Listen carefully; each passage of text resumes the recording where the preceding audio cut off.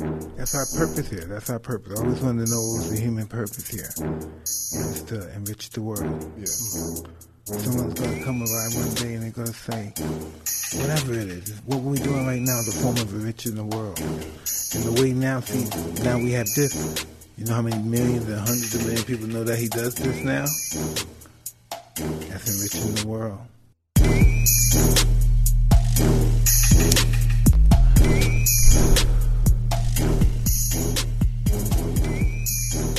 Hey everybody, welcome to another episode of Hot Box, and I'm Evan Britton. And I'm Mike Tyson. And Mike, we've got a really fascinating guest today, Extremely man. fascinating. I like that word. We've got the man, Justin Wren, in the house.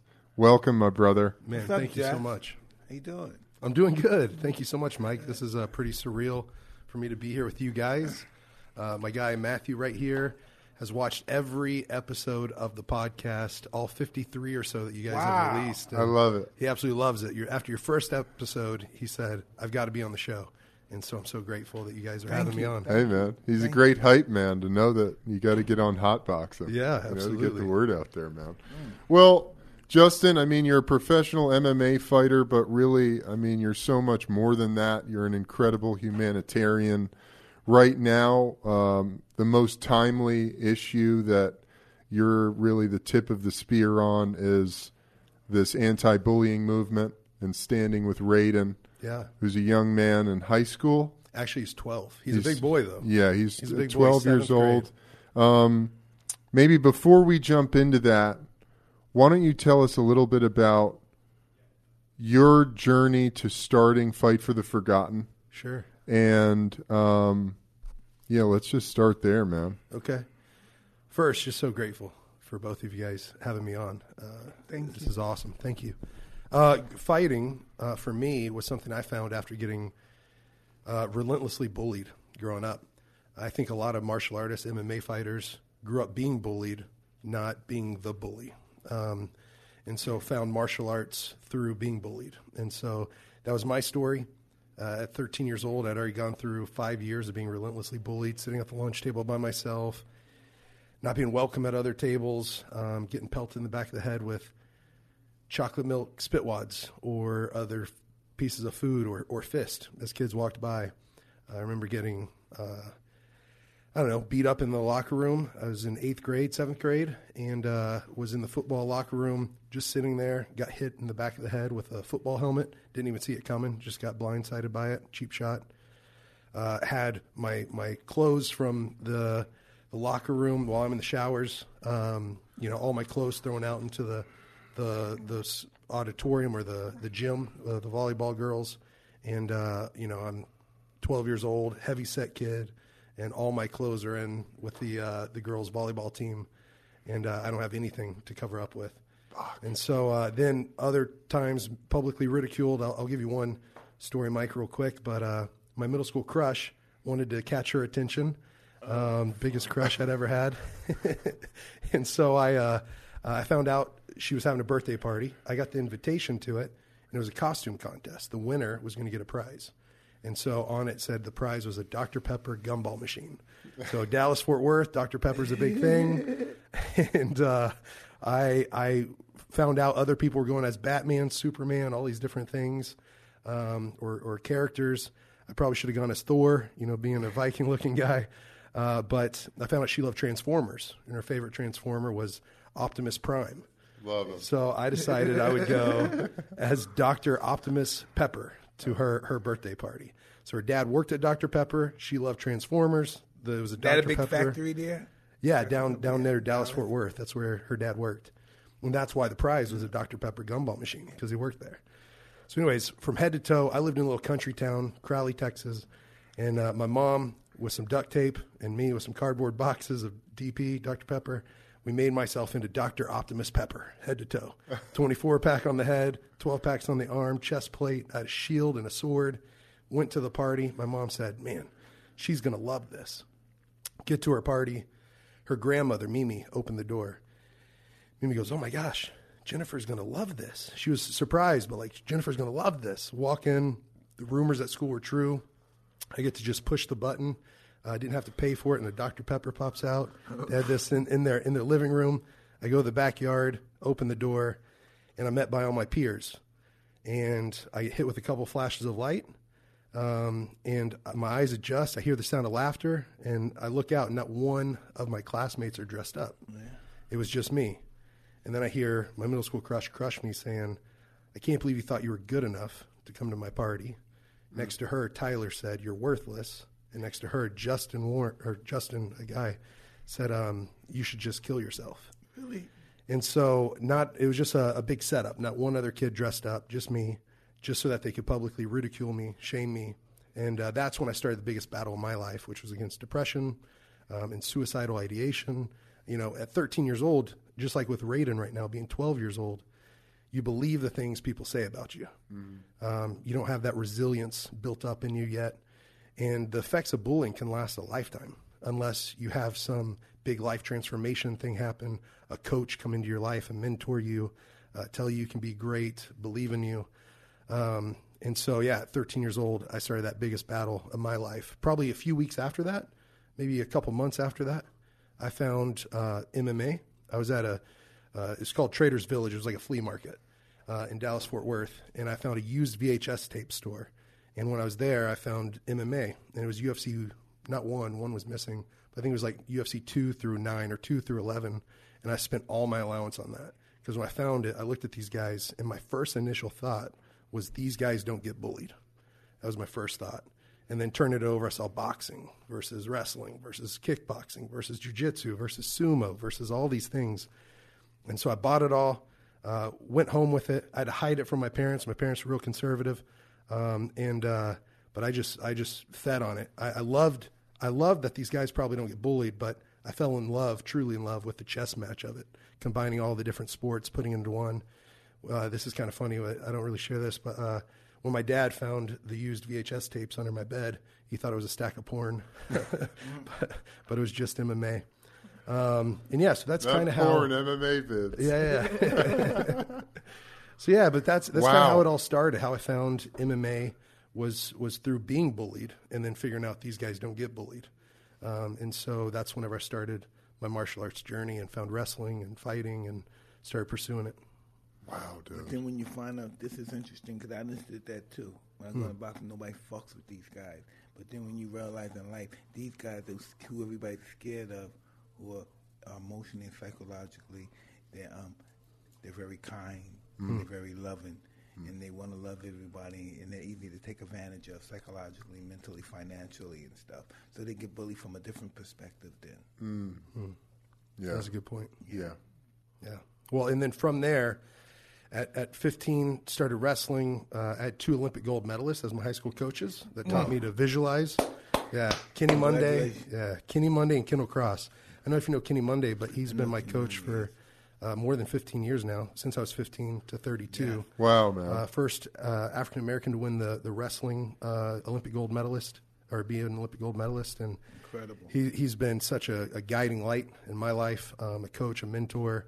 And he's like that for so many guys. Now he coaches MMA, and he taught me to believe in myself. Because when I first stepped on the wrestling mats, I was completely timid because I had been bullied since I was at least 8, and I'm 15. So I would telegraph everything I was going to do. I would show what I was going to do before I did it. So the guys would know how to defend it because they've wrestled their whole life, or even if they had a year on me, they knew what I was going to do before I did it. And then those guys just started teaching. Not just muscle memory, but really confidence, having confidence in my moves. And then finally it just kind of clicked one day, and I became a state champion, then All-American, then national champion, and then I went to the Olympic Training Center after high school, went straight to the OTC for Greco-Roman wrestling. Started fighting, was the youngest guy on the Ultimate Fighter TV show.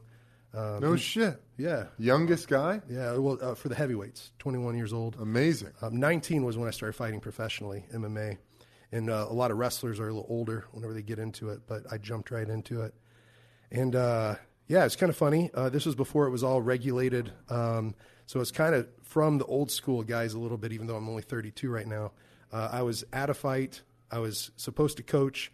My opponent, the guy I was cornering had a staph infection. And so I was the one chosen to go to the press release or the press conference and let him know he wasn't going to show up for weigh-ins because he was in the hospital on IVs because his staph infection was so bad on his his thigh, Mike. This comes from wrestling, jiu-jitsu a lot, not as much in boxing, the staph infections. But he literally had this huge divot in his thigh. And the people died from that stuff. Yeah, this got all the way down into his femur bone. The staph got into his femur. So he couldn't fight. The opponent started talking trash, saying that he ended up in the hospital one night early, that he was going to send him there the next night anyways. The promoter came up to me and said, "Hey, you want a chance to shut this guy up?" And I was like, "Man, I'm a wrestler. I'm not a fighter. I don't know how to do this. I just came here to be his wrestling coach." And the guy said, "Hey, if you stand with him, you're going to get knocked out. This guy's a kickboxer. Don't stand with him. Put him on his back and beat him there." And he's talking to me like I'm actually taking the fight. I'm like, "Man, I came here to coach." And he's like, "Hey, I'll give you the opportunity to fight tomorrow night." Oh, that guy's co-main event. He's a real promoter, this guy. Right? This guy was. Yeah. He got you in a fight. Yeah, little podunk show in Oklahoma. And my ended up God. taking it. And next night, it was about a minute and a half into the fight, and put him on his back and then finished him with ground and pound. Next fight was kind of the same thing. An opponent or a guy I was supposed to coach had a cold. The third fight, I was in Iowa, and I was actually in the stands, and I was 19 years old. I was drinking a beer with a fake ID, and my opponent that night went into the cage, and the promoter said his opponent that weighed in yesterday didn't even show up on the night of the fight. And so they were looking for someone that weighed over 206 pounds, and if there's someone in the stands that wants to fight, just raise your hand. So my friend looks at me and goes, "What are you doing?" And I'm wearing like a button-down shirt, jeans, nice shoes, and I kind of raise my hand. And he's like, "What are you doing?" So I literally had to borrow someone else's fight shorts. What are you I had doing? to borrow someone else's jock and cup, and I had to use a boil and bite mouthpiece, put it in a coffee cup or coffee pot. Oh, my God. And boil it down. And so those are my first 3 fights. Wow, dude. Yeah. Listen, you know how fortunate you are, aren't you? Yes. You know, most guys, they don't finish like you. Normally, they have normally that's the last 3 fights they have, and they're talking really funny for the rest of their life. Yeah. You're very fortunate. Hey, it's one of the Hot Boxing producers. We're going to take a quick break and let you know if you're a business owner, you don't need to tell us that running a business is tough, but you might be making it harder on yourself than necessary. Don't let QuickBooks and spreadsheets slow you down anymore. Now it's time to upgrade to NetSuite by Oracle. NetSuite gives you visibility and control over your financials, HR inventory, e-commerce, and more. Everything you need all in one place instantaneously. Whether you're doing millions or hundreds in revenue, save time and money with NetSuite. Join over the 21,000 companies using NetSuite right now. Let NetSuite show you how they'll benefit your business with a free product tour at netsuite.com/Tyson. Tell them, Mike. Schedule your free product tour right now at netsuite.com/Tyson. That's netsuite.com/Tyson. Man, I'm grateful. I'm grateful now that, so you asked about Fight for the Forgotten, and what I've learned is that fighting against people for competition, that's one thing, but it's a completely different thing, fulfilling, for me at least, and that's why it's my life mission and life passion to fight for people. And so getting into that, Mike, I got to go after 5 years of fighting professionally. Man, I ended up being a depressed, drunk drug addict, hooked on Oxy, went missing for 8 weeks. Fighting didn't fulfill me like I thought it would. That childhood dream became a reality, turned into a nightmare because I lost all my money, became an addict, and win or lose, I had an excuse to use. And so I went missing for 8 weeks. Like literally, like my parents didn't know where I was, best friend didn't know where I was, family, girlfriend, no one knew where I was. And I was hitchhiking from drug house to drug house in Colorado. Man, so deep into Oxycontin. And my best friend left me a voicemail saying, "I can't believe you missed my wedding. I can't believe my best man didn't show up." And so I was that hooked on the opioids, and almost took my life from that. And then from there, that kind of scared me sober. Went back to my fight team. They voted me off. It was 34-1. And that was like some of the best fighters in the world. Shane Carwin, Brendan Schaub, Nate Marquardt, Dwayne Bang Ludwig, Rashad Evans, some big name guys voted me off the fight team. And so that was kind of rock bottom for me. That nightmare was even being taken away from me, which was just my identity, was being a fighter. And so then I started volunteering at different things, and by happenstance, ended up living 11 months later after being a bit sober and big life change. Ended up in the Congo, living in the rainforest with the Pygmy people, the hunter-gatherers, and got adopted in as family with them. Wait a minute, dude. Yeah. How did you just end up there? Yeah, I was going to say, how did the encounter happen? The encounter with you and the pygmy. Okay, well, I do want to talk about Stand with Raiden, but I got to share this then. Yeah, we got plenty of time, dude. Okay. Yeah, Okay. go tell us. I mean, this is fascinating. So, how did you? I end up in the Congo, meet the pygmies, get adopted into the family. Yeah, it was wild. How did you get to the Congo? What was it that? Did you buy a plane ticket and said, "I'm going to the Congo," or like, how did that come about? I did that, but it was something absolutely wild that got me up to that point. What was it? I've been a little timid to share it out there publicly because I know it sounds wild. It's Say kinda it, brother. crazy. If you can say it, okay, say well, it. So 11 months. Mike, you probably did visualization, right? A lot of Every day visualization. of my life. Every day of your life. Every day. Okay. Yesterday, today, this morning, before I come here. Okay. Sometimes well, during the day here, I would do it. Yeah. Yep. Well, so before I'd go wrestle, we had sports psychologists at the Olympic Training Center that would take you through visualization drills, like see what color singlet you're wearing, your wrestling uniform. Is it red or is it blue? The two colors that they allow at the Olympic level. See yourself shaking hands with your opponent. You walking out on the mat. What's the sounds? What's the smells? What's your game plan? How are you setting that up? What's your first tie up and your first setup to your first takedown? Okay, he got the takedown. How do you reverse it? And you see this in your mind 100 times before you ever go do it or more. Mm-hmm. Yeah. Well, this was unlike anything I'd visualized because I wasn't coached into it. All of a sudden, it just happened. And I was 11 months into this kind of life change. I had stopped fighting, and I thought I was going to stop fighting for a year. Well, this was 11 months in, and so I started looking for a fight again.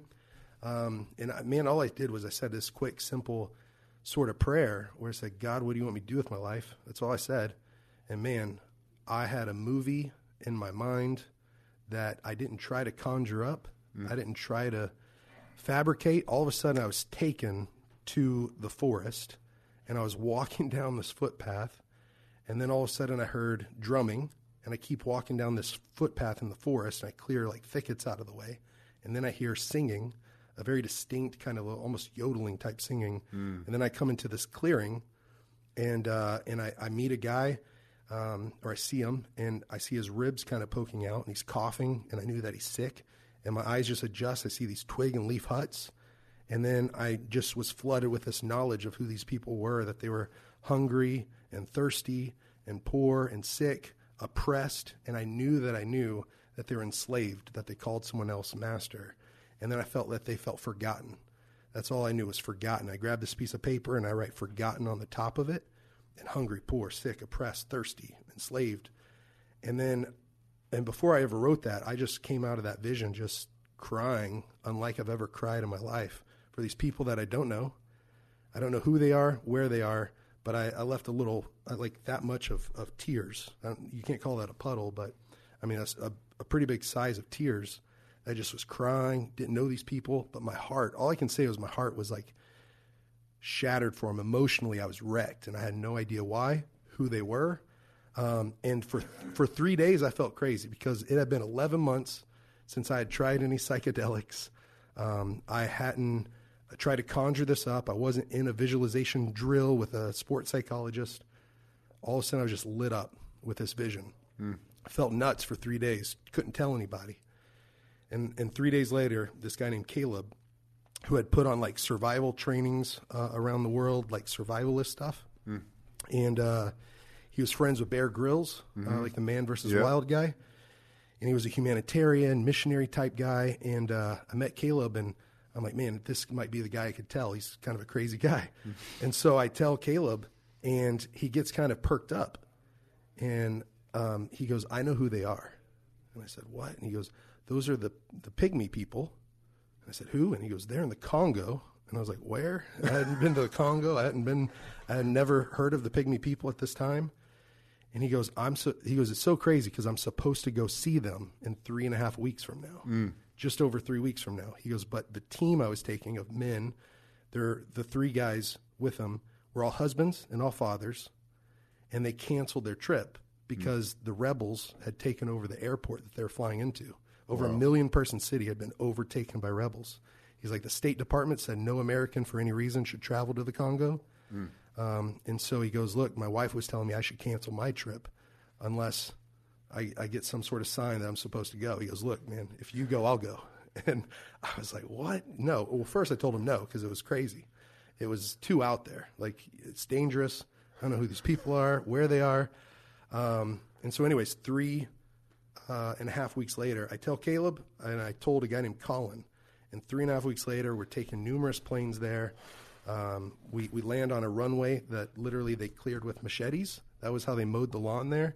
Monkeys are jumping off the runway. We land. We get on a truck. We drive like 6 hours.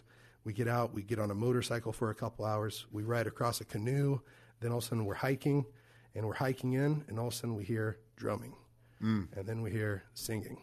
Then we come into a clearing, and the first guy we meet has tuberculosis. And his ribs are showing, and he's coughing, and he's coughing. And all the way down to the fact that Caleb and Colin were grabbing me saying, this is your vision. Yeah. Bro, this is your vision. Yeah. And I felt like, this is nuts. Did I have some sort of mental break or mental lapse? Like, what's going on with me?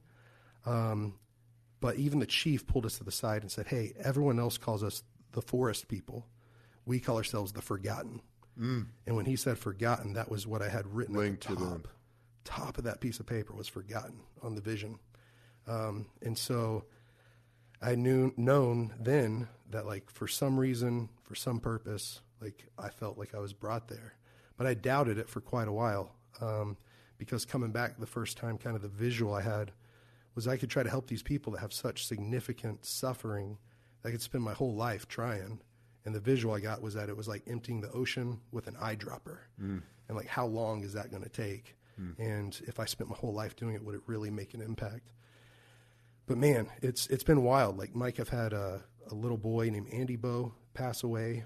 I was cupping the back of his head and holding his little hand, and he passed away just because of water, dirty water. Dirty water infection. Dirty water. So, and his mom was sitting there with me.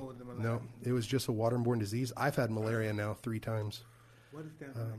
Malaria? Oh, bro, it's brutal. First time I had it, I vomited red and green, so it was blood and bile after like 4 or 5 days. I lost 33 pounds in 5 days. 60 to 70% or 65 to 70% of my bloodstream were parasites.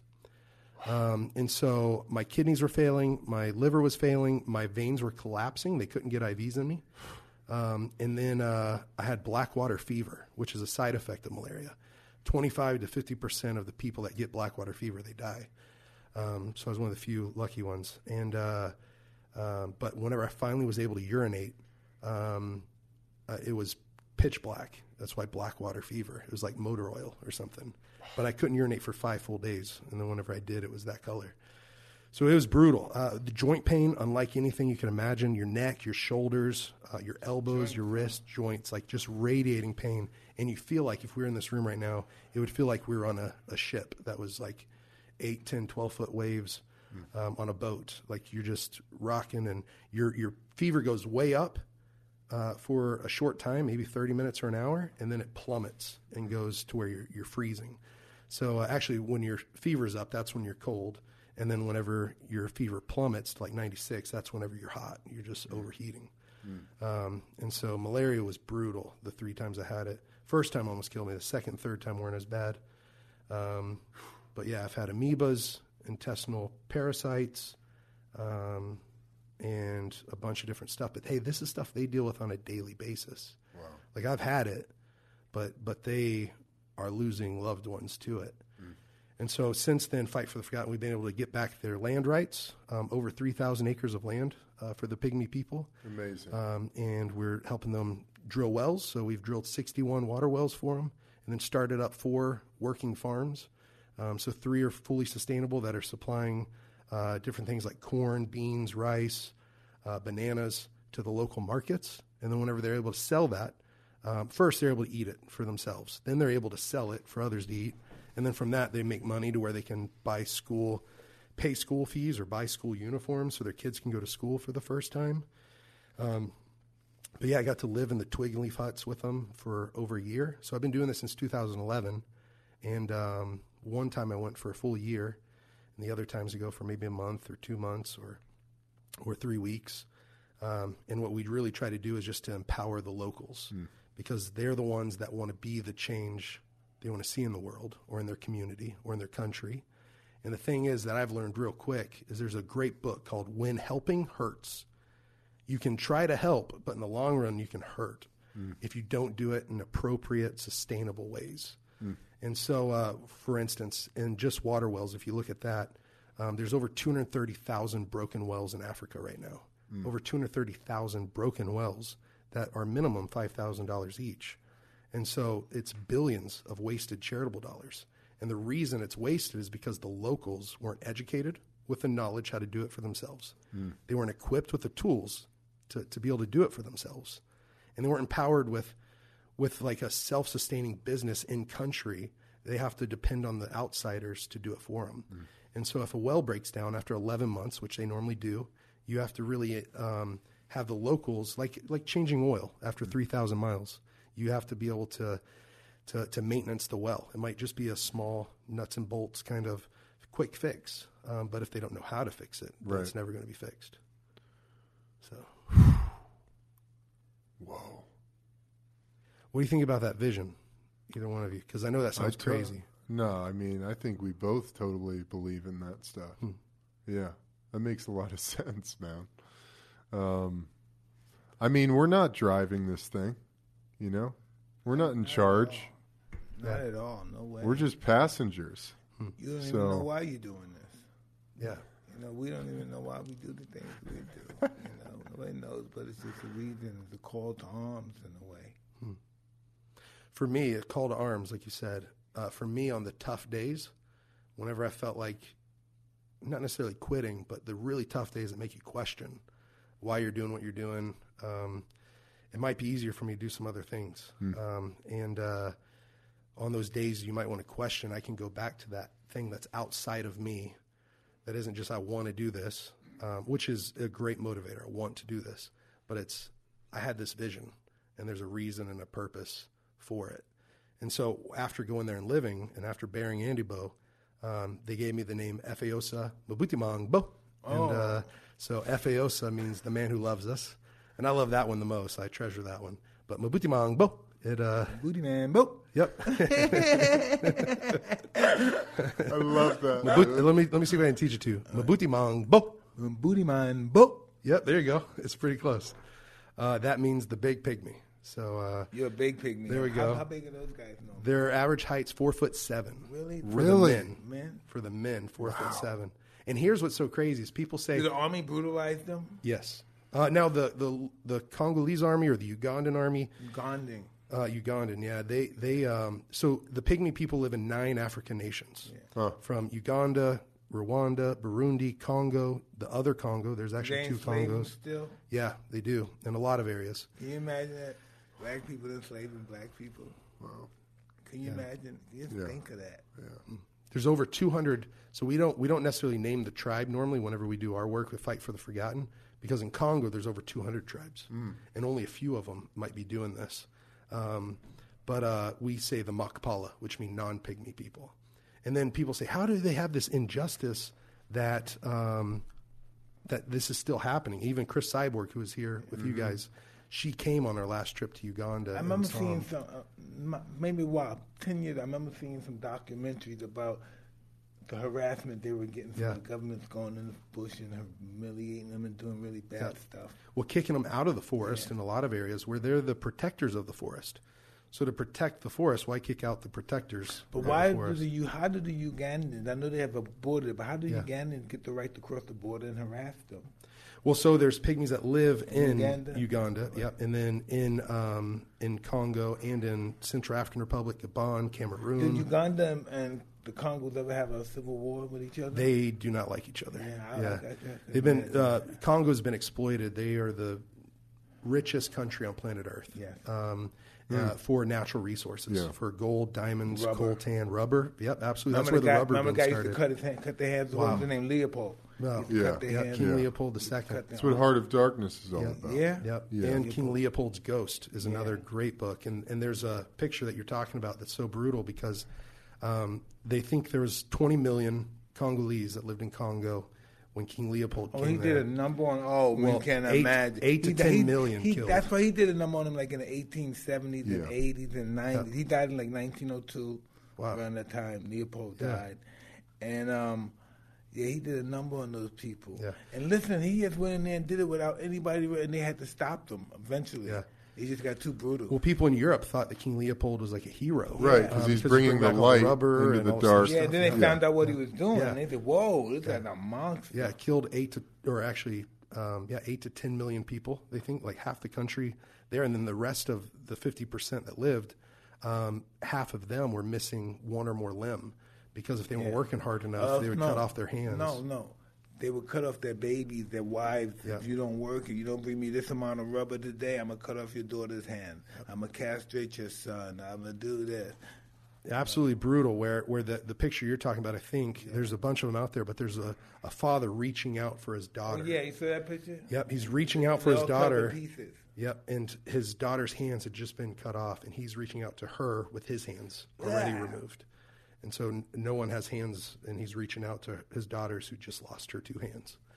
Like some of the most evil stuff you could ever imagine. Like, I don't mean to say this bad about the brand Jameson, but they even had one of the sons go out to the Congo, and he paid one of the tribes Jameson whiskey.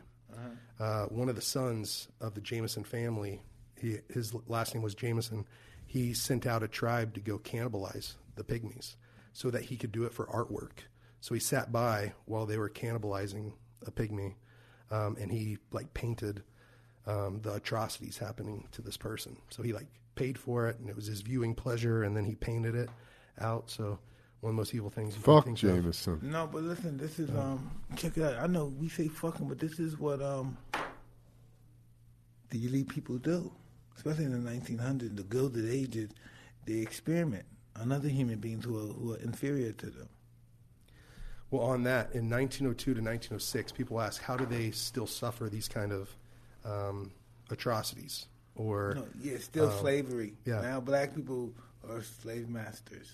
well, so in the Bronx Zoo, 1902 to 1906. Yeah. I actually think 1902 They to had humans there. 1904. Were the humans they Who used? brought It it? was a Mabuti Yeah. pygmy named Otabinga from the area Yeah. I lived. And they put him in the St. Louis World Fair from 1902 to 1904, 1904 to 1906. Yeah. He was in the Bronx Zoo, and they fed him bananas in the monkey house. So he Yeah. literally lived with the monkeys right there. Yeah. So just brutal. But what we're trying to do, even Chris Cyborg that was on the show, she helped us drill our first 2 water wells in Uganda for the pygmy people there, the Batwa pygmies. Had this been? What is the history of the pygmy people? So Who's they've- the first pygmy? What year was he in? Well, anthropologists think they go back tens of thousands of years. They're the first people group of even Africa, or at least the first people group of Congo. So they're the original citizens, the first citizens. And so similarly to how with Native Americans here, there's been land given to them for reservations. It was taken from them, right? It was all taken from them. And then they've been given land back that they can use and cultivate and that they own. And it's the strongest thing in courts, like this is Cherokee land, or this is, well, now we have 3,000 acres of Mabuti pygmy land in Congo, and we have 5 acres started in Uganda, but we're looking at right now, because of Chris Cyborg and then also Dustin Poirier.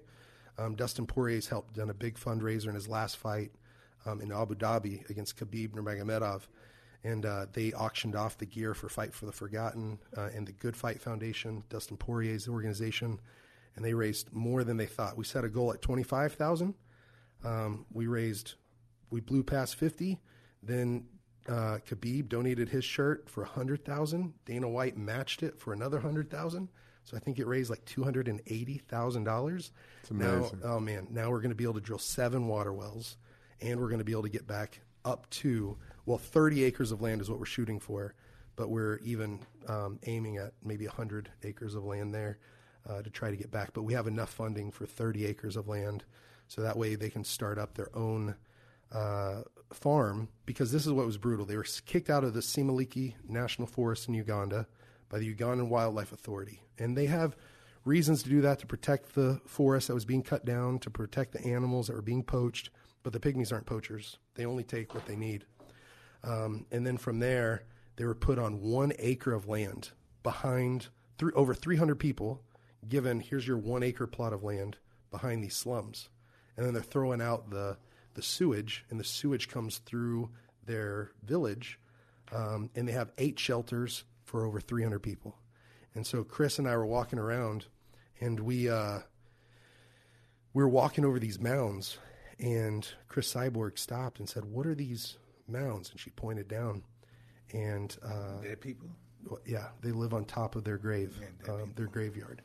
And so they've only been given 1 acre of land. They've dwindled down from over 300 people to only 151 people in that area. And the chief was literally, or King Zito is his name, Nzito, Zito. He was saying, hey, if we don't get land soon and have clean water and be able to farm for ourselves, we've always hunted and gathered. We can't do that anymore. We've got to be able to farm for ourselves. If we can't do that soon, our people group isn't going to exist anymore here. That's crazy to think my race of people is no longer going to exist. Yeah. Isn't that wild? He literally drew in the dirt his dream, and his big, audacious dream was land, water, food. And we're like, man, well, we've done that in the past. We can do that here. All we need to do is have rally support. And so, What would some bums do to be? What would some people do in other countries to be just a homeless bum in America? They would give their life to be homeless and a bum in America. Can you imagine? yeah, I've said this before. Like, women are walking miles and miles a day, and children can't go to school because they're walking with 40 liters. Or 20 liters, which is 5 gallons, but a lot of times they carry 2 at a time, 2 of those buckets. 20 liters is 5 gallons. 5 gallons is 44 pounds when full.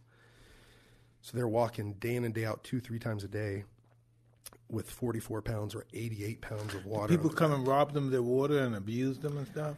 It happens, but normally not, because, where we go and where we drill, we always drill wells for both sides. Both tribes or everyone in the area, so it's communal. So this way, it's not property of one person. Have or they this ever or ate that. some good food before, those people?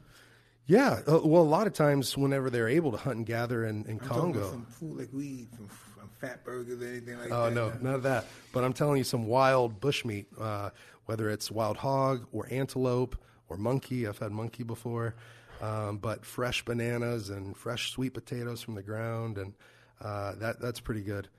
Goat, I think, is a sweet meat. Goat is it's real good. incredible. I used to eat goat when I was eating meat. That was all I ate. All the Jamaican people love goat. Yeah, And I absolutely. love goat.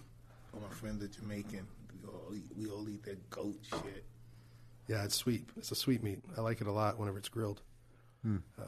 So that's kind of our overarching vision as a nonprofit is to defeat hate with love, and our mission is to knock out bullying worldwide.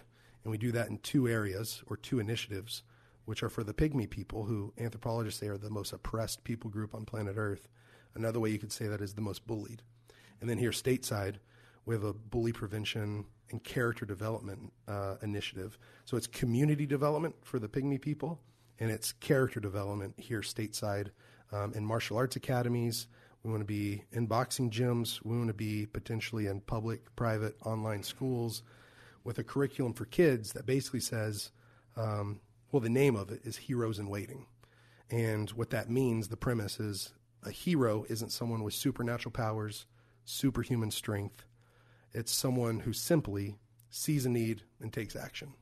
They don't sit back and wait. Whenever bullying's happening, here's a great statistic our kids need to know, or anybody needs to know, is 87% of the time you stand up and say something, one thing.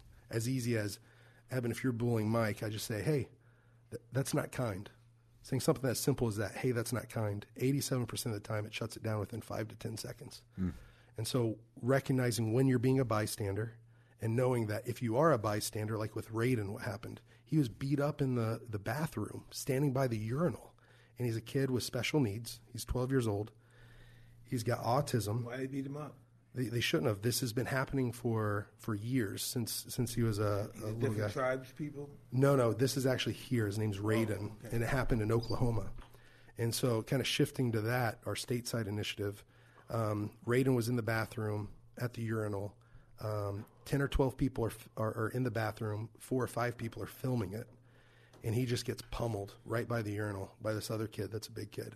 The next day, let's pull that up so we can I show don't it. want to see this poor kid get beat up, man. Oh, fuck. Well, there's a good story that comes from it.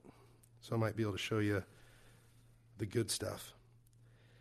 But yeah, so it's something that's on our heart is how do we empower kids to recognize when you're being a bystander? Because the tough thing is that if they're not educated or equipped with the right tools to say something, they won't. Or they'll wrongly think they're just innocent. They're an innocent bystander. Whenever really, if you're standing by and watching, or even if you're ignoring it, you're not an innocent bystander. You're a silent supporter. You didn't choose it. It chose you, but now you're presented with a choice. Am I going to do something or am I going to do nothing? And if I choose to do nothing, that is doing something. That's being a silent supporter. And so you have to say something, whether if you're a kid, go report it, to the proper school authority. But man, you can also speak up and use your voice. And that's the most powerful thing against bullying. Saying, hey, that's not kind. Hey, stop that. Or, hey, instead of a person being excluded, being an includer where you invite them over in your group or sit at your table or you go sit with them when they're all alone. And so, that's being a hero in waiting, or a hero in action is not sitting by and doing nothing. Are you ready? Here's this kid, Raiden. Oh, fuck. Oh, shit, nigga. That part's over now. But this is Thursday night, and then this is Raiden, 12, born with autism, or born deaf in his right ear, has a hearing aid, is diabetic, been bullied since he was 9. This is on the yard. The very next day, so Thursday was in the bathroom. This is Friday, and 3 kids on him at once. And yeah, they found him with a Sharpie mark on his arm. Because of the bullying, he's wrote on his arm, like, I want to kill myself. And so we live in the same hometown in Oklahoma City, and they asked us to get involved and to see him. But what's been kind of cool is, have you ever heard of Rafael Lovato Jr.? No. So he is the current Bellator champion. He's right there on the left. Oh, man. And so this was a few nights later. Raiden got to hold Rafael's current Bellator championship. He's the middleweight champion, beat Gegard Mousasi. So awesome. That's one of my training partners and coaches. He's the best American, or at least the most accomplished American, to do jiu-jitsu. He's got numerous world medals. I think 6 of them are gold medals in jiu-jitsu. And then he's the current MMA world champion. So that's his little brother Brock on the right. Raiden's 12, his little brother's 9. Raiden's a big kid. I mean, that's I'm 6'2", 6'3", 250. Rafael's the 185 world champion, and Raiden is 12 years old. He's a big kid, but he's a sweetheart. If you go back or next, actually, if you keep going, I'll be able to show you. That's actually the next night. So Tuesday, his school was canceled. This is Wednesday night. Tuesday, his school was canceled because of death threats at the school, because all this went so crazy. People were cyberbullying Raiden and his family, or not just him, but the bullies. People started posting the address of the 12 and 13-year-olds online saying, go get them. And so his dad asked Raiden if he was going to go to church the next night. And Raiden goes, no, Dad, what are the kids from school going to say? School was canceled because of me. I've been bullied and beat up. I can't go back to even church. And I go, what if I go with you, bud? And he looks at his dad, can I? And his dad goes, yeah. And he looks at me and says, can I wear a shirt like you? I'm like, yeah, buddy. So we went to his church, and like 300 kids heard he was coming out. They all came to support him. I got to speak for like 5-10 minutes, share my bullying story, share about how we can rally around Raiden. And he got a standing ovation from 300 kids at his school.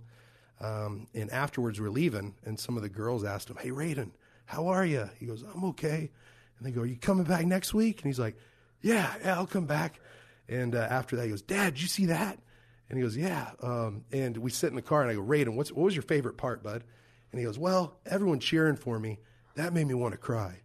But the girls, definitely the girls. That was my favorite part." And so we're just trying to rally support around him where, he was sitting there depressed. His grandpa, named Butch, that's his dad, Danny. But Butch was an old bull rider, and he says it's made his heart want to fall out of his chest that at 9 years old was the first time his grandson talked about wanting to kill himself because he's been bullied for most of his life.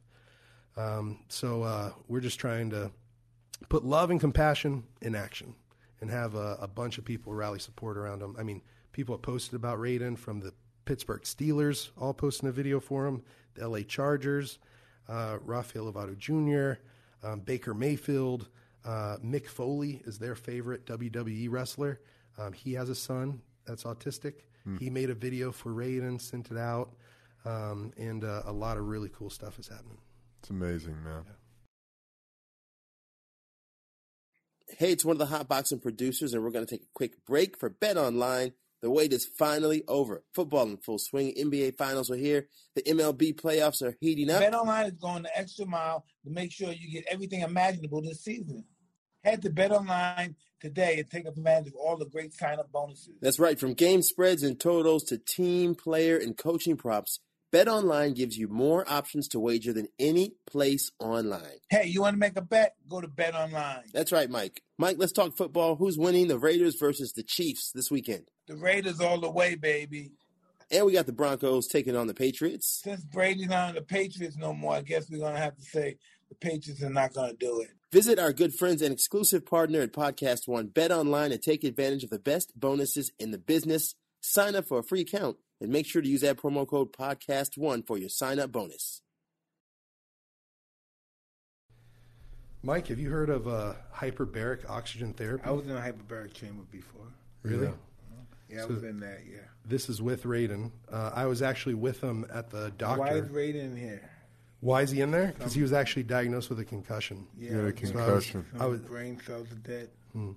So they said that hyperbarics are one of the best things for him. Did someone give him a concussion? From one of those fights. Oh, fuck. Yeah. So I was helping getting him down. He had never done it before, and I'm one of those guys that thinks everything happens for a reason. And so I had just started hyperbarics. You're one of those guys? Yeah. No accidents. No accidents. So I had just started going 2 or 3 times, and then the doctor said hyperbarics would be great for him. I was like, I have an appointment today, and if we can get him a prescription, I'll take him with me. And so I was able to help him. He hasn't been in a plane before. So we brought him down and been just trying to rally support around him. There he is with someone's sunglasses now. Eskimo Joe's, you know about that? In Oklahoma. Yeah, he's a big Oklahoma fan. He just wants to be loved. That's it. Yeah. And love people. My God. So that's our mission, man, is to defeat hate with love. And how can we do that in the most practical, tangible way, whether that's for the most bullied people group or whether that's here for kids that are being bullied stateside? Because what's nuts about, just in the U.S., the number 2 cause of death for ages 10 to 14. Bullying. Yep. Suicide. Teen addiction, teen depression, teen isolation, teen what's that? Mutilation. Yeah, it's through the roof. And all that stuff. It's through the roof, higher than ever before. Yeah, exactly. I wanted to say that. I will say that's why we have so many help groups, and we got the Earl Nightingale and all these guys, the Justin, the guy Perry and all these guys, and the Sadhguru and those guys, because people need an outlet. People need help. Yeah. People need to find something bigger than outside themselves and that's inside themselves to help them live another day. Yeah. Because we're looking for all of our happiness and to solve all our problems out here in the outer world. And all of problem solving has to be done inside. It's an inside job. Yeah. When it's out here, this in here is normally over. It's finished. The objective is to keep the outer world from disturbing the inner world. Yeah. I like that a lot, that it's an inside job. All big time inside. No doubt. There's so many, I think, especially with social media and cyberbullying, right? Like whenever we were being bullied growing up, like you could escape it when school was over. It's go home. But now it increases. And I think comparison, what's that quote? I think it's like Teddy Roosevelt or something like that says, comparison is the thief of joy. Yeah. And like all these kids on social media, they're just comparing up, right, to everyone else's highlight reel, even if it's a fabricated highlight reel. And so do you think that's the why there's so much bullying now? I think that's one of the main reasons. Social media? Yeah. Or at least that's one of the most active ways to do it, because you can be anonymous. Or even if it's not anonymous and you're truly doing it with your identity, you are almost numb to the real effects because it's not a person-to-person, face-to-face interaction. So you can hide behind your there's a buffer there behind your smartphone. Yeah. Or whatever. And so 180,000 kids, 180,000 in the U.S. alone skip school every day because of bullying. I skipped school. Yeah, I skipped school big time. 3 million school days lost a month. 12 million American students will be bullied this year alone. This is what I did when I used to get bullied for school. I would go to school for breakfast. When breakfast was over, I would leave the school and wait outside the school until lunchtime. Lunchtime would go, I would go eat lunch. Boom, lunchtime, I would wait in school. When the school is over, I would go get my books and I'd go back home. Wow. I would never go into school because they would fucking kick my ass. And I had to get the food. Once I got the food and I left. Because they got it before their class came and saw me in the lunchroom. I didn't want them certain people to see me in that lunchroom. Because they were going to just come and attack me, take my food. Then they beat your ass right in front of everybody. No one does anything. They just beat your ass. Just like that. But they do it right in front of the cafeteria. Teachers, the guards, they'd be beating your ass. You know, so I always made sure I got the food and I was out before their class came down. Wow. Yeah, I would, after that bullying moment where I was dressed up like the Dr. Pepper Transformer, I literally ran away from that party. My parents had to find me at Dairy Queen afterwards. I had ripped it all off, thrown it in the dumpster. I had like the duct tape residue still on my shirt and jeans and stuff like that. I was just sitting there crying, just sobbing. I skipped school until I think that was on the weekend. I think it was Thursday or Friday when my parents finally sent me back. But there's a thing called the diffusion of responsibility, I think is what it's called in psychology, where when there's a group, people take on less personal responsibility to do something about it because there's a group and someone else could do something. And what we need to know is like have that primed in our mind that even though there's other people that could do something, I'm going to do something whenever I see bullying taking place. Is it human nature, bullying? Do you think this is Absolutely. Animals do it. Humans, you do it. You know, certain animals, they bully their brothers and sisters and stuff. And then as they get older, they love each other and fight to the death for each other. Somebody has to determine who's the boss and that find a way. And that development of who they are in life. Somebody has to develop, I'm the boss or he's the boss. It's just no way. It's just that's how it's always from animals, brothers and sisters. Some animals, I think it's hyenas, they fight in the womb. They may have 7 babies, 1 or 2 might come out because they're fighting in the womb. they'll kill each other before they get out? Yeah. Wow. I think that's probably where the big challenge comes from, right? Like battling that nature versus us being civilized human beings now, and needing to shift in a way that, okay, we know that this now through science and through studying it, we know that this has long-lasting detrimental effects. But it's fear-based. Yeah, absolutely. It's all fear-based. Even in the womb with the animals, it's all fear-based. I'm going to get out of here. I'm going to kill him. I got to get out of here. Yeah. It's all fear-based. Everything's fear-based. If they just, hey, it's cool it out. This is my brother. I love him. He loves me. And we're going to get out. Just wait. We'll both push me be out. okay. Mama's pushing us out. It's okay. It's okay. But they can't ration. Animals don't ration. They don't have no rationalization. They can't do that stuff. Well, there's that, and then there's also a trickle-down happening, isn't there? From the parents, from their parents. Yeah, I'm doubt about it. What I had to tell Raiden, because he couldn't really understand how he was treated so badly by a group of people. Like the thing that happened in the bathroom, even though it was on school property, that one affected him less than whenever there was these 2 guys beating him up and this girl hitting him from behind and then everyone filming it. And I had to tell him, you know, buddy, we have this thing we do. We fist pound, and then we say buddies. And we do like 2 pounds on our chest, just fist bump, buddies. And I say, well, you know, buddy, sometimes this is what I've learned through my bullying moments is that hurt people hurt people. Mm-hmm. And there's some things that are going on, and I won't say who, but one of the people from that video, if you look into their background, like someone in their family very close to them, one of their parents were murdered by their other parent. Mm. And so they're in a very tough life circumstance of their own, and they should have probably been removed from school the year before, but because of that tragic instance in their life, they've kind of been given a little bit of some free passes a bit maybe. And then they're struggling, they're hurting, and so they act out by hurting others. And if you look into the statistics from the CDC, number 3 on the suicide list for like bullying moments, and the third at risk is the bully. The second is actually the victim. And you're like, well, who would be number 1? Well, actually, number 1 at highest risk of suicide is the person who does both. They're being bullied, and then they're not happy with themselves, so they act out by being a bully to others. Mm. So that person is the highest at risk of suicide, the person that is being bullied and then they become a bully because they're not happy on either side. And so they're at this constant internal struggle with who they are. But we don't talk about this guy. You remember this because what about the guy that kills the bully? That guy too, the guy that kills the bully. And sometimes I saw him one time on television. It was this guy. He was beating up the guy. I forgot his name. And he even took sexual advantage of some of the girls in the group of them. And they just made a plan one day that we're going to get him. And so the guy had made a plan for us to go out again, and they called that guy to come in, and they killed him. It was on the 2020 before I saw it. So it's not always that someone's getting bullied. Sometimes people fight back, and then they spend the rest of their life in jail.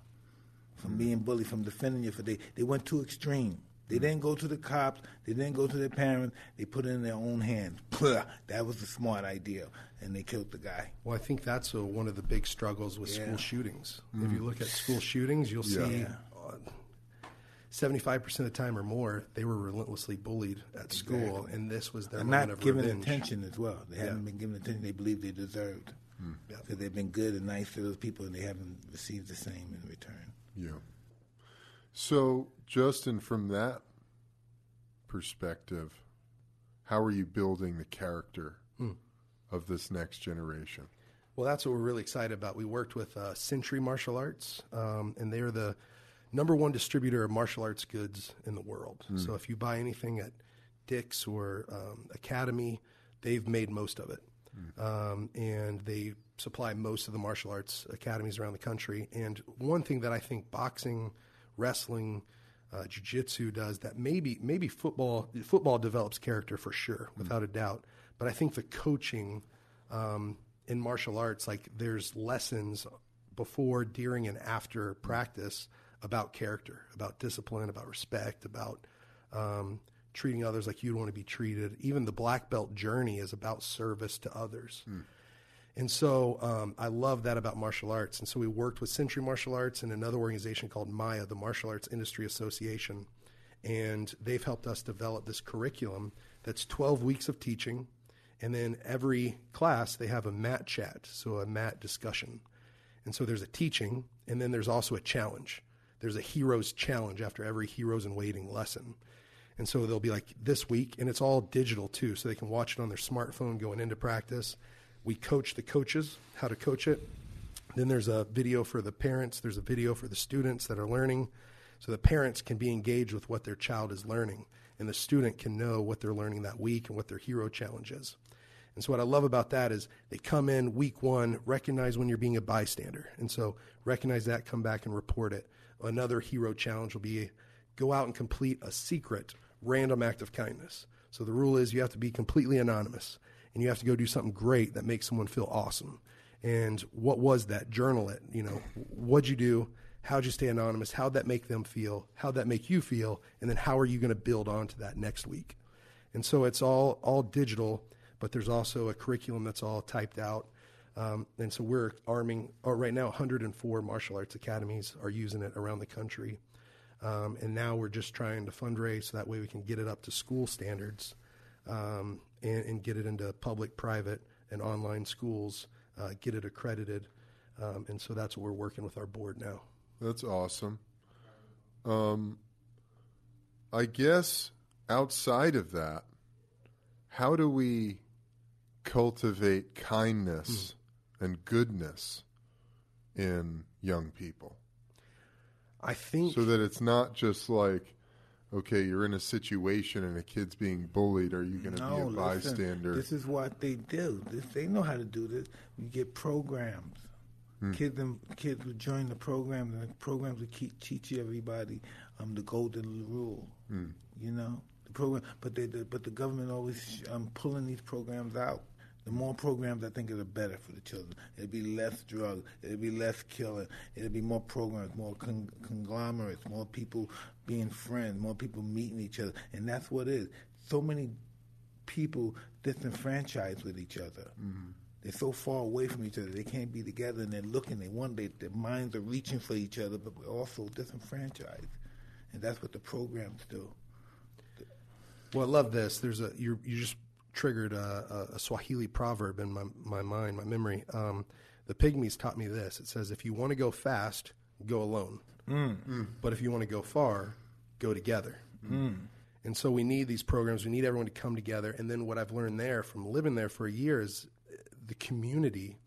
It's so important. And we're so used to isolating or being individuals that we'll do things on our own. And in the rainforest, you don't have privacy. Your home is literally twig and leaves. Your wall are leaves. And so you can hear the discussions between people all across the village. There isn't any private conversations. And that can be a bad thing, but it's also a good thing that you aren't able to isolate and completely cut yourself off from the community. And so you need each other. But I also think it's really important for each individual to learn their personal impact. You can impress people from a stage or from maybe on a podcast, but you impact people one-on-one in conversation or up close. And so what I mean by that is we could teach these kids, whether it's in a program or whether it's in a conversation with them, that no act of kindness, no matter how small, ever goes wasted. Right? And so start small. Yeah. I've gotten to start this organization, Fight for the Forgotten now. It's going to be what I do for the rest of my life. But I started with that quote. No act of kindness, no matter how small, ever goes wasted. And so one thing I like to ask people is, in the lives of others, if you knew you could, in the lives of others, what great difference would you make if you only knew you could? So it's that whole quote, what would you do if you knew you wouldn't fail? What would you do if you knew you wouldn't fail? And so take all the fear of failure away. Well, now, what difference would you make in the lives of others if you didn't have fear that you wouldn't be able to do it? And so what impact do you want to make? How do you want to influence people? How do you want to change their lives? And so do that. No act of kindness, no matter how small, ever goes wasted. Start small. I love it. Start somewhere. And just have your head on a swivel, looking to make a difference wherever it is you can. I love that. I always tell my son, I always tell all my kids that if you're just somewhere, I don't care where you're at, never think, why am I here? You think, when you get there and you observe the situation you're in, say, how can I make this a better place? Wow. How can I make these people better at what they do? Yeah. And I know that sounds like, I don't fuck if I care what they do. But imagine your brain working to make this place better. And make these people better than they could ever be in their life. And no one can do it but you, because that thought came to your mind to make this better. It's perfect, but you can make this better, and that's your job, to make this better. I love that, Mike. You know what's really cool is that's even a principle now that I think can even be applied to businesses. I was recently at both Lowe's in Charlotte, North Carolina, and Home Depot in Atlanta, Georgia. And both of them talked about something really similar, which kind of blew me away. But there's a new statistic out there that says, I think it's 84% of consumers are now classified as consumers who care. What that means is they're looking to buy a product or a service that's attached to a purpose, that it's cause-minded, community-driven, that it's making the world a better place. And so if businesses can even align with that, if us as people can align with that, like, you'll just make the world a better place. Yeah. And so it's been really cool to see some of these businesses step up and say, like, this is how we're going to give. Like, we've got one guy that gives 10% of his company back to us. It's awesome. Another person that gives a certain dollar amount per product sold. And that's been nuts to see their sales increase from being purpose-driven or attached to a cause. I love that. That's our purpose here. That's our purpose. I always wanted to know what was the human purpose here. And it's to enrich the world. Yeah. Someone's going to come around one day and they're going to say, I can make us live for an extra 100 years. He's going to enrich the world in that. I don't know if that's enriching the world, but that would be a form of enriching the world. Absolutely. Whatever it is. What we're doing right now is a form of enriching the world. Yeah. And the way now we have this.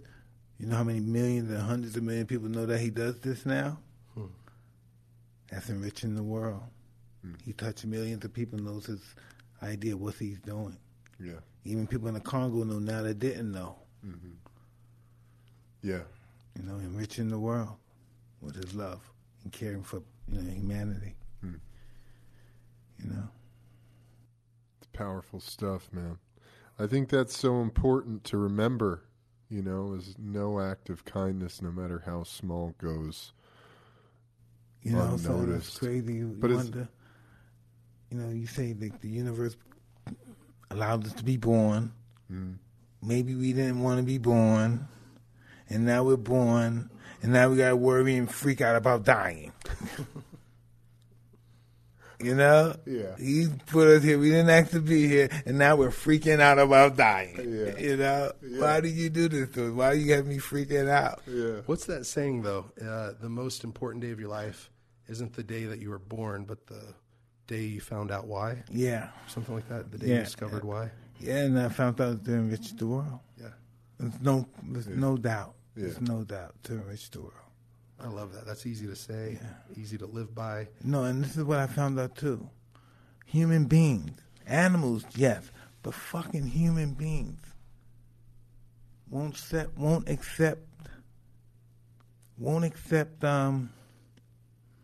they won't accept the answer unless it's complicated. If the answer's easy, they won't believe it. They say it's bullshit. You know what I mean? Everybody, our reality is in our mouth.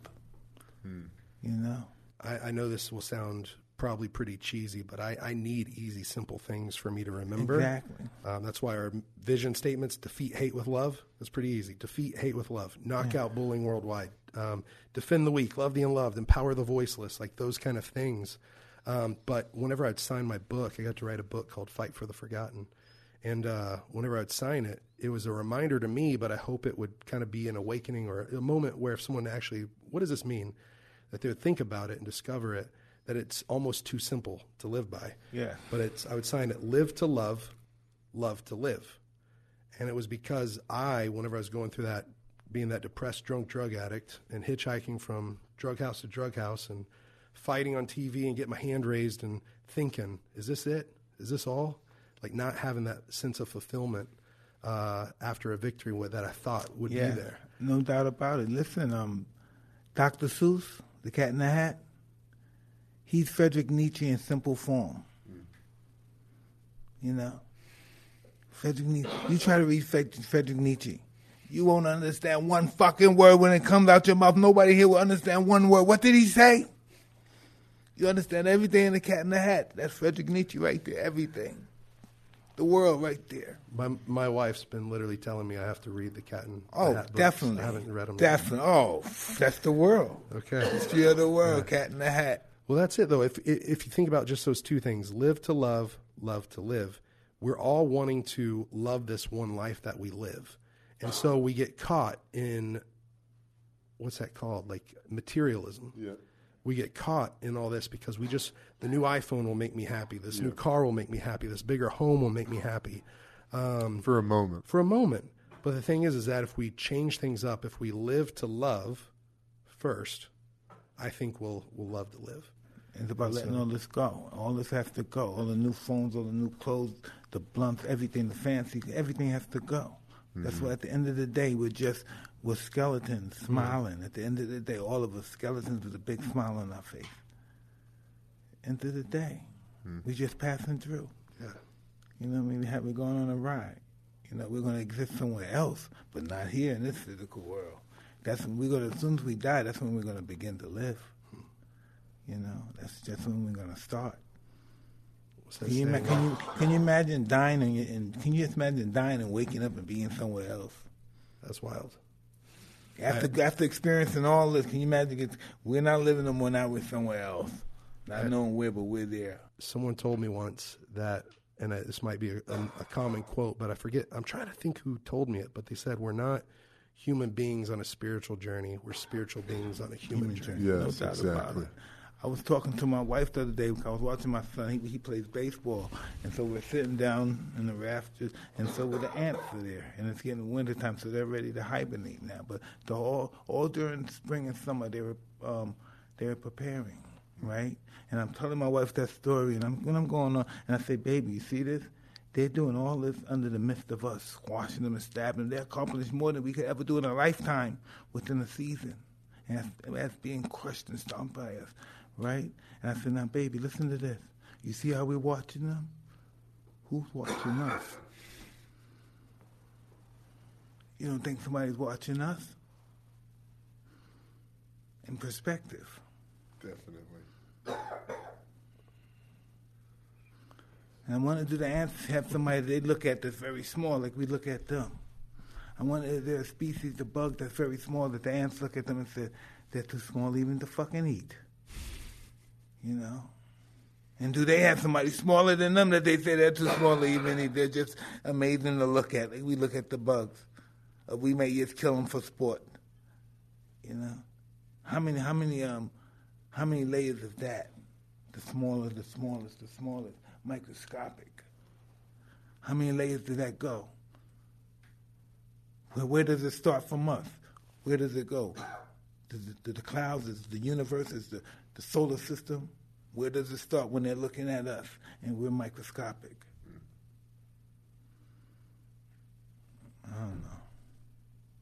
You're blowing my mind.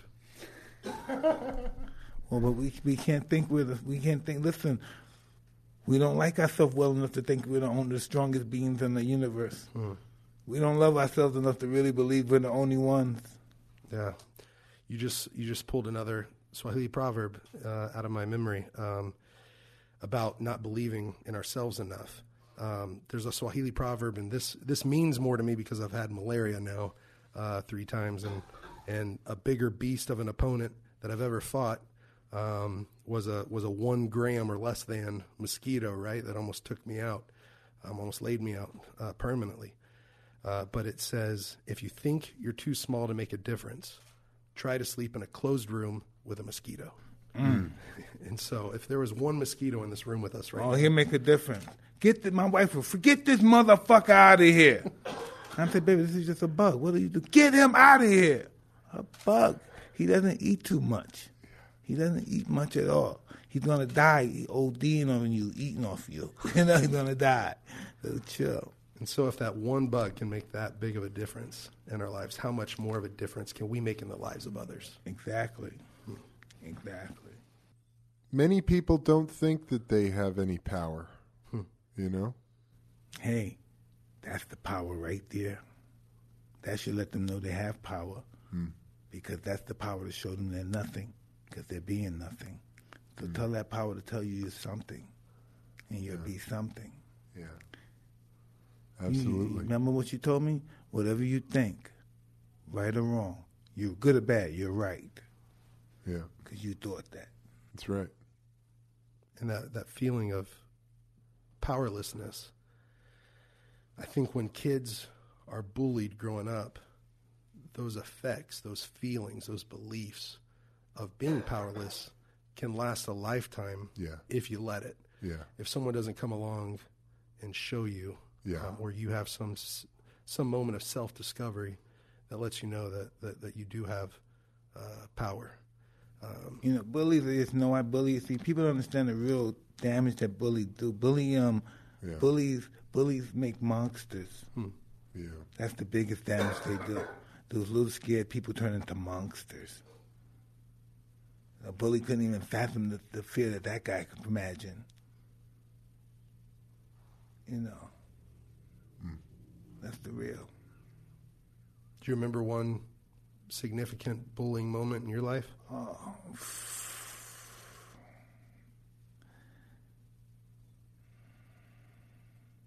Hey, right? I'm not cool enough to see the guy that bullies me right now to this day. I might attack him right now. I'm 53 years old. I might attack him right now. Yeah. They did a number on me. I saw some of the bullies from that party. Saw them at a sushi restaurant after I got off the Ultimate Fighter TV show. I was visiting my hometown in Fort Worth, Texas, and I was at a sushi place, and it was crazy. It was almost that group of kids that set it all up, that pre-planned it, that methodically created an invitation that said costume party on it, knowing that it wasn't a costume party. It was just to fool me. And so there's a table of eight or 10 of them, and the main kind of ringleader of that group that had set up numerous bullying moments for me the years before, he saw me, said, "Oh, why don't you come over, have a drink with us?" I was like, "No, that's okay." And he pointed over at the table. I was like, "No, that's okay." And I went to the restroom, and actually, sorry, before I went to the restroom, he pulled me over to the table. It was all of them sitting down, and they kind of went around the table, and it was all something similar to this effect. But the guy that was the ringleader looked at me, brought me over there to the table. I stopped by just for a second. He said, "Hey, here's so-and-so, so-and-so, so-and-so. You remember them?" I'm like, "Yeah, I remember them." And he goes, "Hey, man, we were just kids back then.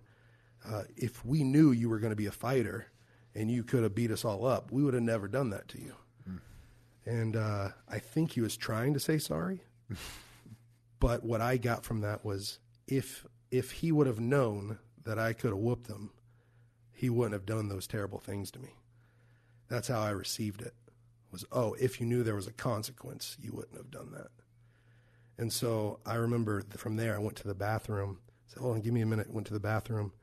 And just like when I ran away from that party after that moment, I slipped out. I didn't slip out the back, but I found a way around in the restaurant to where they didn't see me leaving. And so I couldn't even face them then. I couldn't handle that. Yeah. Wow. I'm too insecure. I would be violent. He's too insecure. He's too insecure. Too insecure.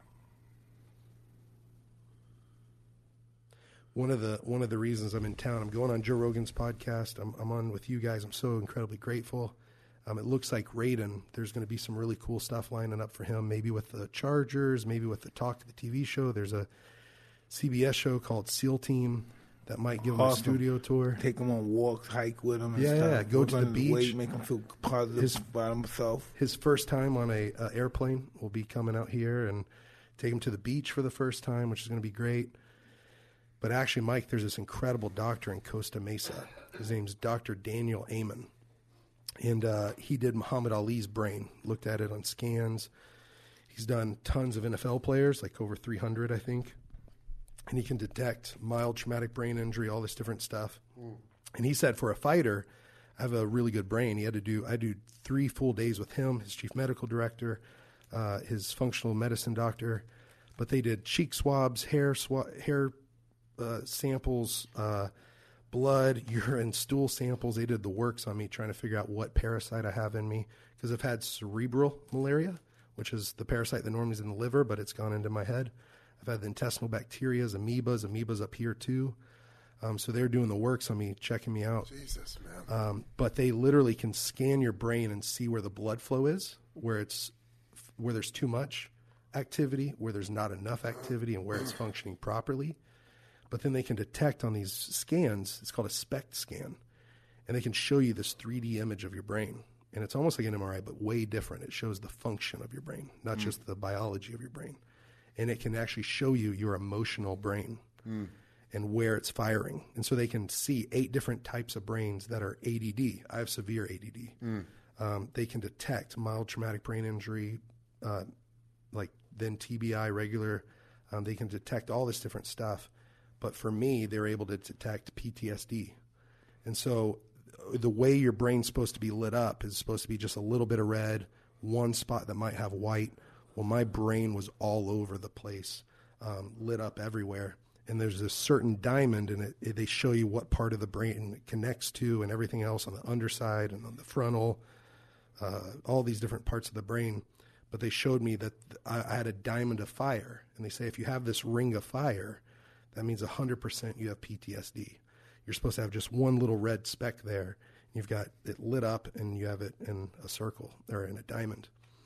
And like, man, you have as much PTSD as military veterans that come in here and are really struggling with it.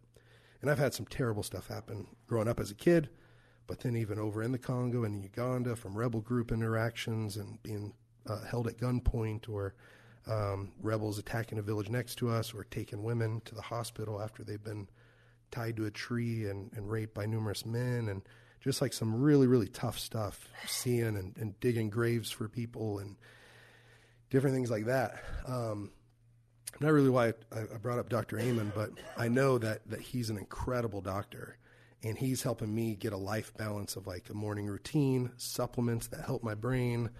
There can be medications too, but that's his last line of defense, is he wants to help create healthy brains, because he says, if we can help you have a healthy brain, you'll have a healthy life.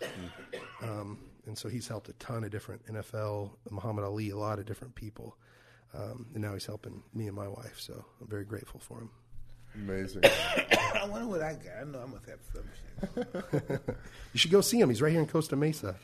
Oh, He he's really right is a by phenomenal doctor. He's a 10-time New York Times bestseller. Really? Two TED Talks with millions of views. He talks to Google, to Success Magazine, Forbes. He's not just some doctor. He is like the doctor. How do you spell his for name? brain scans. Amen, like you're praying. Amen. A-M-E-N. So it's Beautiful. Dr. Daniel Amen. Amen, and he works with NFL players, fighters, all sorts of people, and he's done more brain scans than any human on earth, like over 200,000 different brains, and that's where he's getting all this state-of-the-art technology and able to write his books, like how to heal your brain.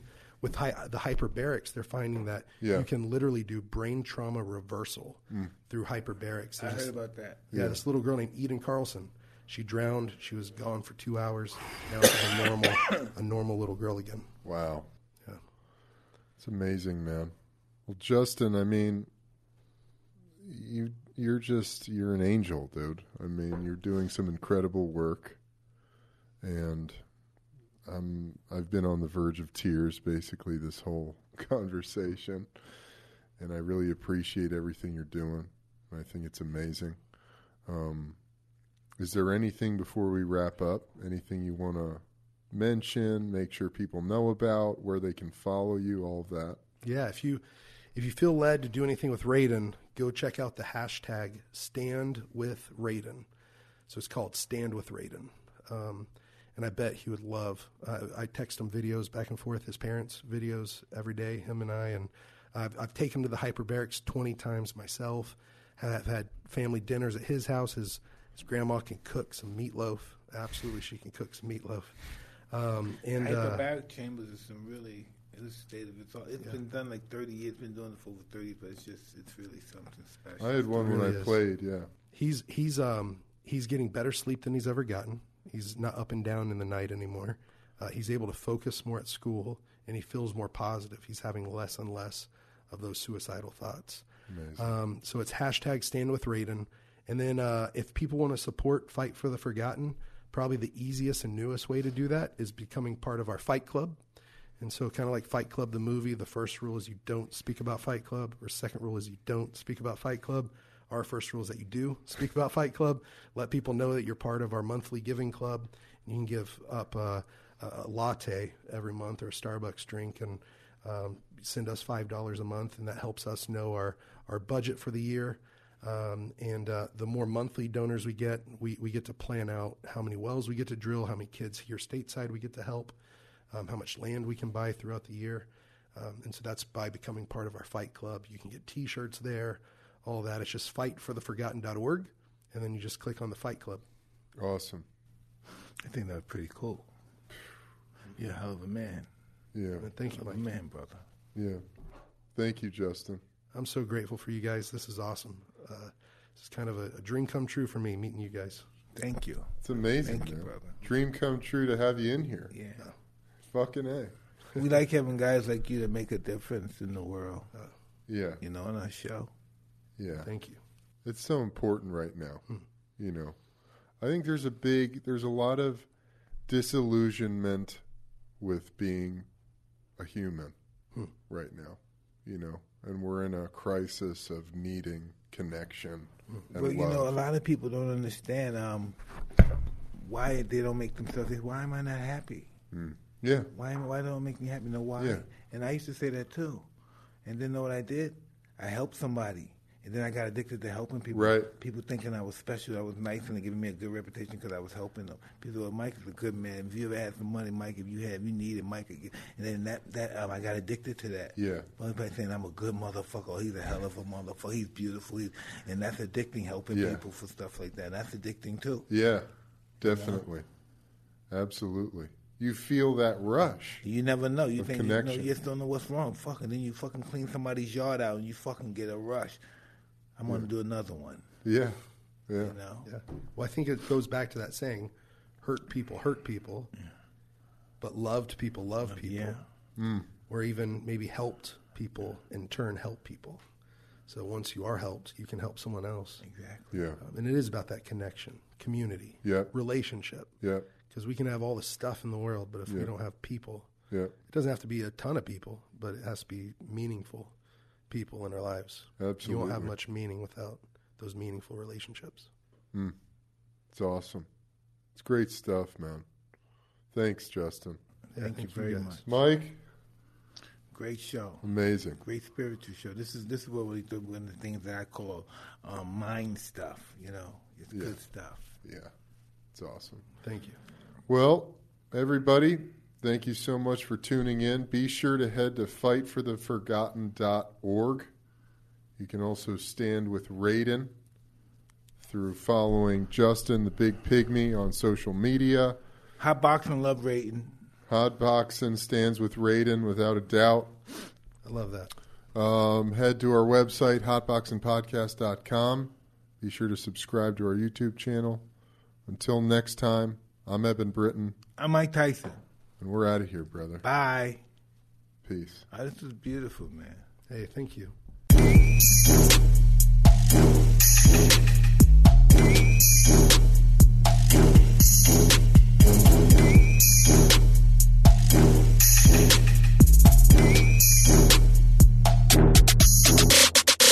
Hi, this is Danny LaRue of the Real GM Radio podcast, and I want to take a minute to talk about DeAndre Ayton, the number one pick of the 2018 draft. Definitely has not gotten the attention of high-profile lottery picks Luka Doncic and Trae Young during the early going, but he has been excellent and a key part of the Phoenix Suns being on the precipice of the NBA Finals. Ayton is presenting a matchup nightmare for the LA Clippers that Rudy Gobert simply was not. Gobert is a wonderful player, deserving Defensive Player of the Year, but Ayton puts more pressure on opposing defenses. He's used his size mismatches for offensive rebounds, and he's also been able to contest shots around the basket and make life hard on the Clippers there too. So it is a huge performance for him, averaging 20 points, 13.5 rebounds through the first 4 games of the series. And it's been so exciting to see a physically talented player really come into his own on the brightest stage so far of his career. Hi, this is Daniel LaRue from the Real GM Radio podcast. It's that time of year again, and all eyes are now on the pro basketball, hockey playoffs, and Major League Baseball season. BetOnline.net has all the action. Basketball, the playoff battles continue as their teams make the run for the championship. America's pastime is in full swing. And let's not forget about hockey's chase for the cup. BetOnline has you covered. If you love golf, MMA, championship boxing, they have that too. BetOnline is the fastest and easiest way to check in on all your favorite sports, the news, scores, and odds. So head to the website, use your mobile device, and bring home the game with BetOnline.net.